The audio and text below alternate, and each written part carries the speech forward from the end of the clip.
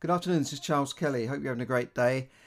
Well, today the UK Chancellor Rishi Sunak has announced that Britain has had the biggest economic decline in 300 years. 300 years. I mean, we were talking about the war last week, but this is in 300 years. We've not seen a decline like this. Economic output has fallen nearly 12%. I said the worst for 300 years. I don't know how they had records 300 years ago, but that's a long time. Certainly in modern history, we haven't seen anything like this since the war. Anyway, since the World Wars in the 30s and 40s, these sorts of things. But this is almost unprecedented in recent times. Now, unemployment is set to rise by the second quarter of 2021. So in months to come, unemployment is set to rise to 7.5% or 2.6 million. Now, bear in mind that almost a year ago this month, December last year, Britain or the UK had gone into a period of prosperity, and unemployment was at the lowest level since the 1980s, I think. So I think it was around 1 million. So unemployment is going to go up by 2.5 times by next year. And that's because millions of people are losing their jobs. Companies are in trouble. I read today, even estate agents, even when the market's supposed to be good, there's a crisis at Countrywide Estates, who are the biggest estate agent in the country.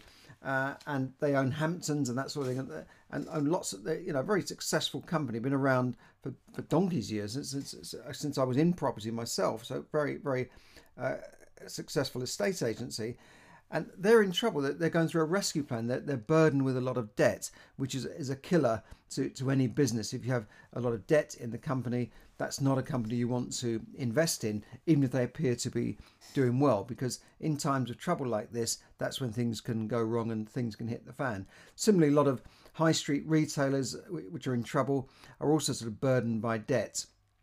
So this is why a lot of people are going to be losing their jobs in the next year. We've already had companies putting people on almost permanent furlough or permanent working from home. And the next step really is to probably cut those jobs. And now the next thing is that borrowing. Now, I was saying a few weeks ago that borrowing should exceed 300 billion, but now they're saying borrowing is already at nearly 400 billion, 394 billion. And bear in mind, back in March, they expected borrowing for the year to be 55 billion. It's now at 3 billion borrowing for this year. That's 4 billion nearly, 394 billion. And that pushes the national debt up to over 1 trillion. That's half the size of the UK economy, the national debt. So we're all sort of living on a sort of national credit card, if you like, with getting new cards to pay off the old ones. However, there is a bit of good news that because of the low interest rates, the amount of money needed to service this 400 billion of debt is apparently less than it was when we had 55 billion pounds of debt. So maybe the answer is just to keep borrowing money. I don't know, but someone's going to have to pay for it. And the first group that are going to have to start paying for that are the public sector workers. Now, millions of those have faced a pay freeze and a pensions cut. So they're not going to literally cut their pension, but they're going to cut the amount by which the pension rises by changing the way it's linked to inflation. It's a little bit technical. It's not going to be immediate, but it's something that will save the country millions of pounds or billions of pounds. And certainly the public sector worker pay freeze will save hundreds of millions, if not billions, just by saying, well, we're not going to give you a pay rise next year. However, you'll still be in a job, unlike many people in the private sector. And people in the public sector, represent about half the workforce. I mean, half the people in this country are employed by the public sector in what I would call mostly non-productive jobs in terms of bringing in wealth into the country. They are non-productive jobs. Yes, we need a health service. Yes, we need to keep people healthy, and we need our bins collected, and we need our parks and the grass cut on our parks, and all of these things that the public. I was a councillor, so I know what these things are. We need our schools funded, but these are not jobs that you could say are setting up businesses and creating wealth, if you like. Now, public sector workers might argue that, yes, we do create wealth, because how are you going to create wealth without educated children and without people in the health service to look after us all. And that's true. I agree with that.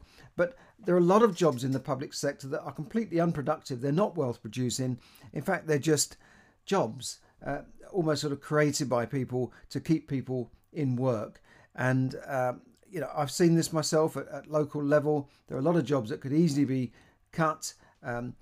Local authorities could be merged to save billions of pounds. So anyway, this is why Europe and America, all the governments are in a bit of trouble, because they have such a big burden of state expenditure on public sector workers, public sector pensions, and so on. And this is where the Far East has a massive advantage over the UK, Europe, and America, because they're not burdened down with this almost a debt, if you like. And pensions in the public sector are almost like a debt. There's no money sitting there. That has to be funded out of new contributions and the taxpayer. So the public sector workers are going to have a pay freeze. And of course, the unions, the head of the 2UC, Francis O'Grady, has been on the TV. He's like, this is terrible. The public sector workers are out there working and they're at their own risk.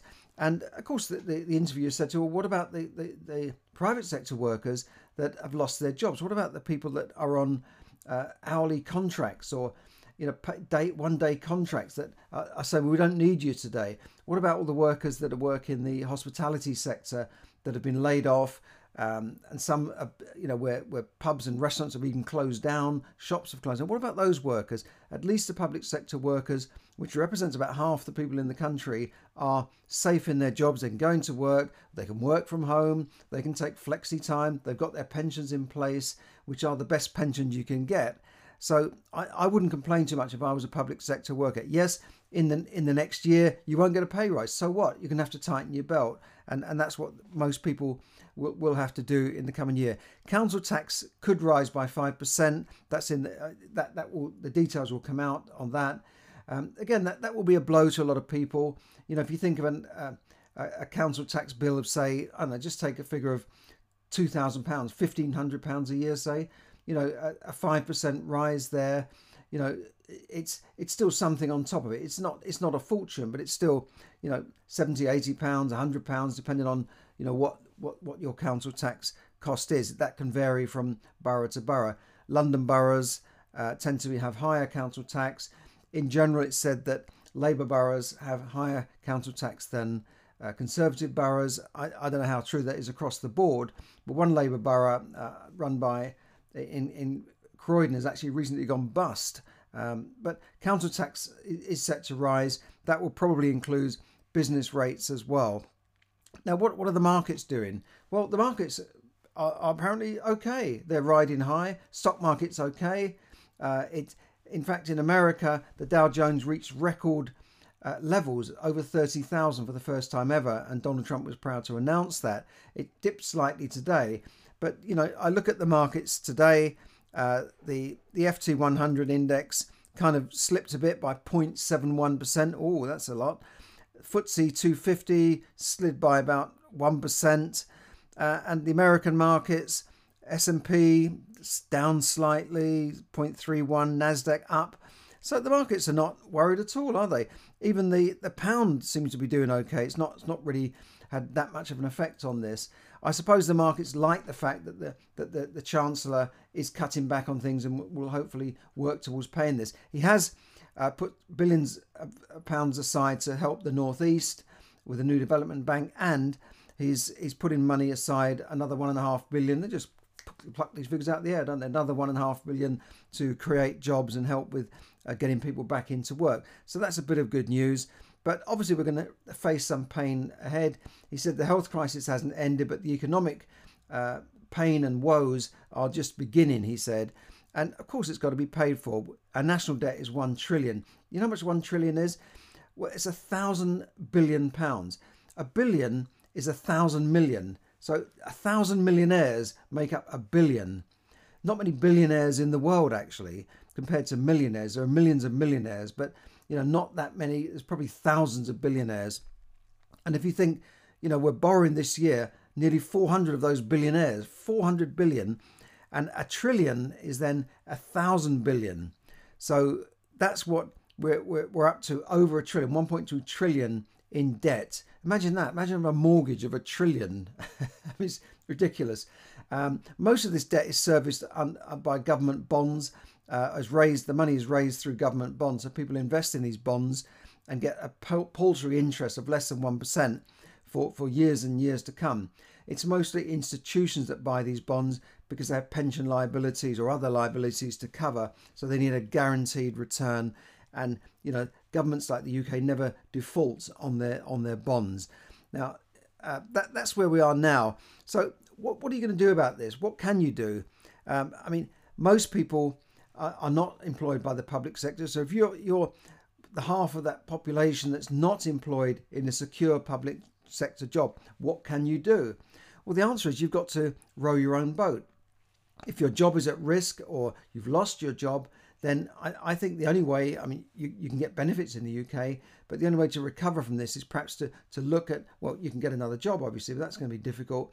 But perhaps you can start a business from home, or you can get into something that will generate some cash for you.